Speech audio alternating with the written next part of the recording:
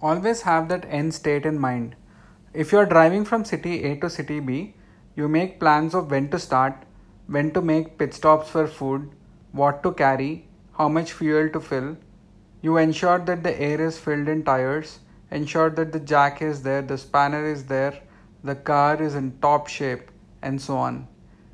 For a simple journey of 200 kilometers, if you are doing this, think about all the tasks that you are doing and your career itself.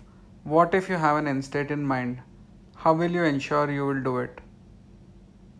Having an end state in mind, visualize clearly before you start anything and the timeline by which you want to achieve helps us to do all the intermediate steps in between. All of a sudden, you have a plan. You know what you are set out to do.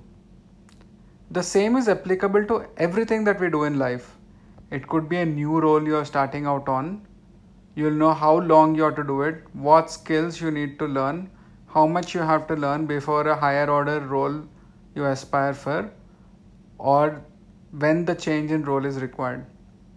It could be an investment that you are doing for all you know. You will know the timeline, when to get in, when to get out.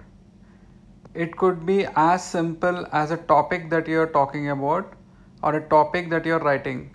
With an end state in mind, your thoughts will be more vivid.